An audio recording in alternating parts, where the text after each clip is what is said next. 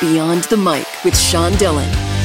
We're joined on the star line by veteran actor, director, and producer. You've seen him on film, stage, and screen.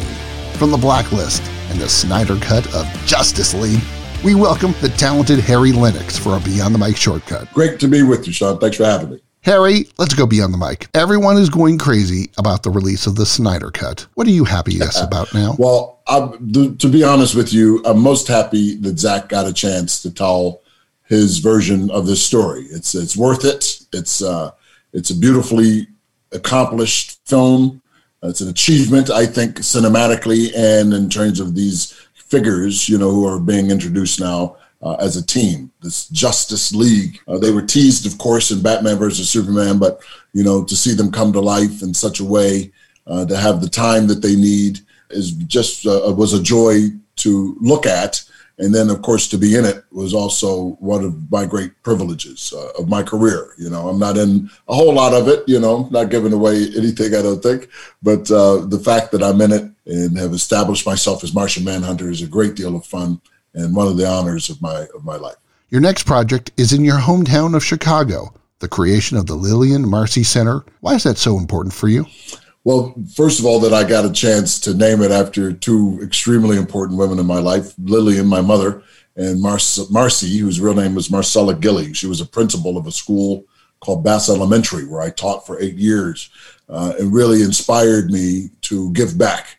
And so this is what I hope to be my lasting legacy, but also something that is for the benefit of the world, that we are the creators of some of the only original art to the United States in the form of our dance, our song, our collective music, the kind of theater that we have done that combines a kind of, a restoration of the kind of religious practices that actually started the form. This is something that is unique to African-American people. And we want to have this be the equivalent, really, of the Lincoln Center, where we can give a home to existing companies such as Congo Square Theater, dance companies that have been on the South Side that have been itinerant. We want to give them a place where they can call home, and that people from all over the world will know that if you come to Chicago on the South Side in Bronzeville, and the 4th Ward, the home of Sophia Dorsey King, the alderman there, that you'll be able to see the greatest practitioners of this work, and it'll be archived, and that you'll know just where to go if you want to see it. You wanted to be the first Black Pope, but settled for acting because it was an easy way to meet women, and baseball season hasn't started. Looking back, any regrets? Sometimes, Sean. Sometimes I do. What position did you play? I was a very mediocre first baseman. You were very active in promoting Prostate Cancer Foundation. Why is this so important?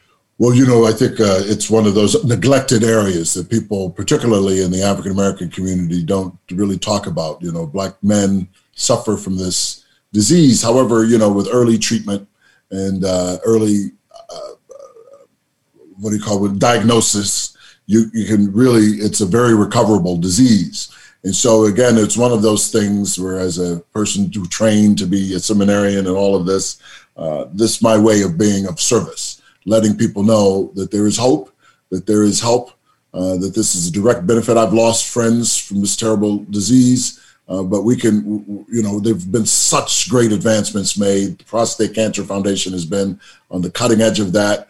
My friend Jonathan Simon is a wonderful person. Michael Milken was able to, bring together a great team. They do a fantastic job of getting the word out and of saving lives. So it's my way to help. Film, stage, and screen.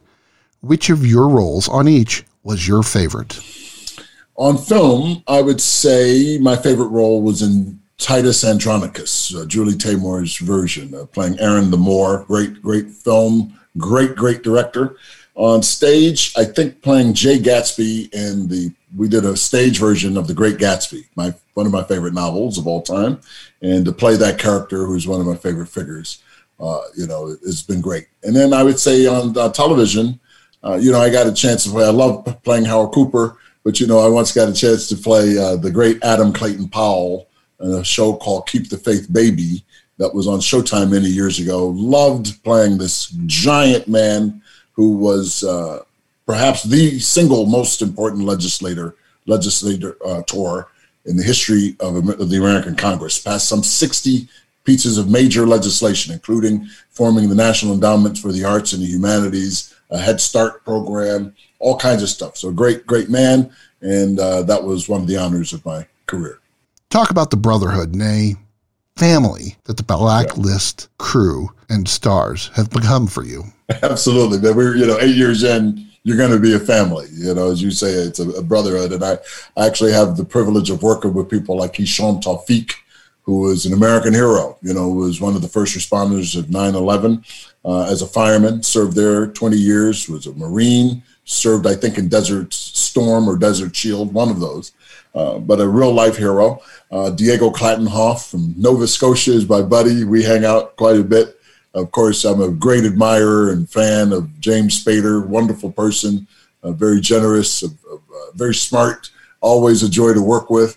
Megan Boone, who's a delightful lady, who is a terrific mother now, of course, as well, but who's done wonderful work. And I'd worked with her really on a couple of years ago on an episode of Law & Order LA.